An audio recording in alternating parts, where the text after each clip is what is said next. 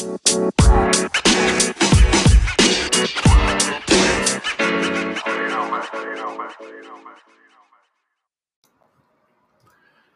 everyone, I'm George, and thank you for coming to this episode of Dad's Beards Nerds Reviews, the extra content you never knew you needed, but always knew you wanted.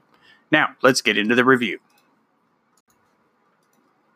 Today we will be reviewing Octopath Traveler on Nintendo Switch, and boy was this review a long time in the making. Octopath Traveler is published by Square Enix, and was released worldwide on July 13th, 2018. It's a fantastic take on an old-school JRPG style, especially those old-school games with job systems like Final Fantasy Tactics, stuff like that. Visually speaking, the game blends 3D and 2D graphics and sprites to create a stunning landscape that looks fantastic on the Switch in both handheld mode and docked. The stories told are those of the 8 potential travelers that you can choose to start the game with and recruit along your journey. And for the most part, you can tackle them in any order you would like. Though the stories could sometimes seem a little too straightforward to me, I nevertheless found myself vested in all of them in one way, shape, or another.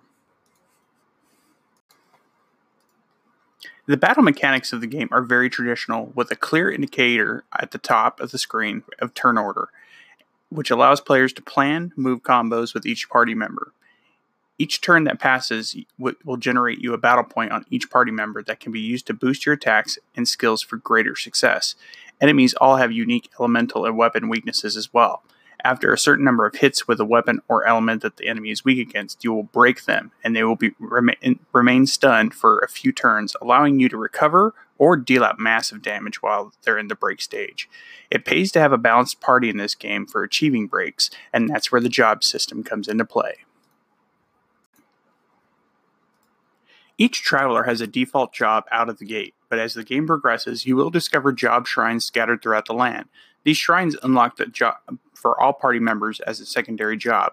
I immediately sought out the rest of these shrines after discovering my first to take my party to the next level, with combinations like my Dancer and Scholar combo, with a stupid amount of elemental damage and defense. Man, she's awesome. Like over 500 elemental damage per shot. It's amazing.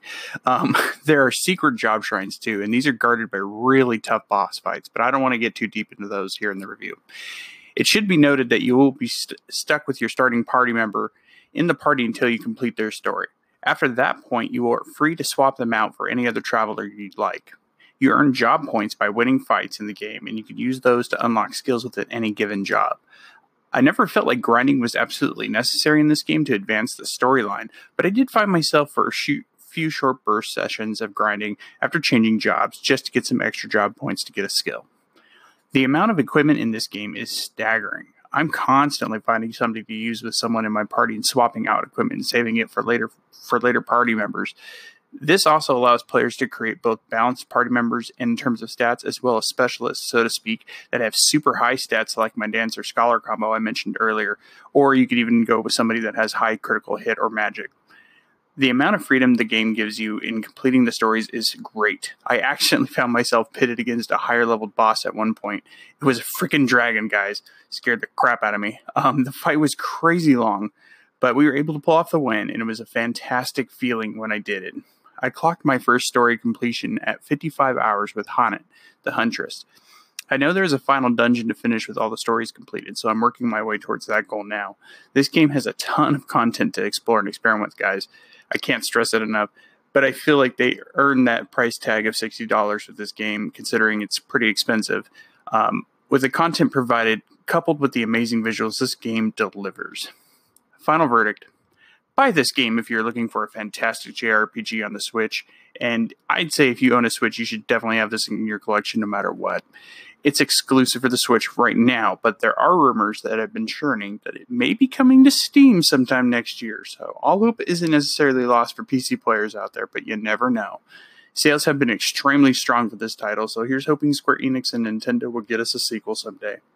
And that's it, everybody. Thank you for listening to this review. Give us a rating on any podcast service that you listen to us on. It helps us out a lot. Until next time, everyone, take care.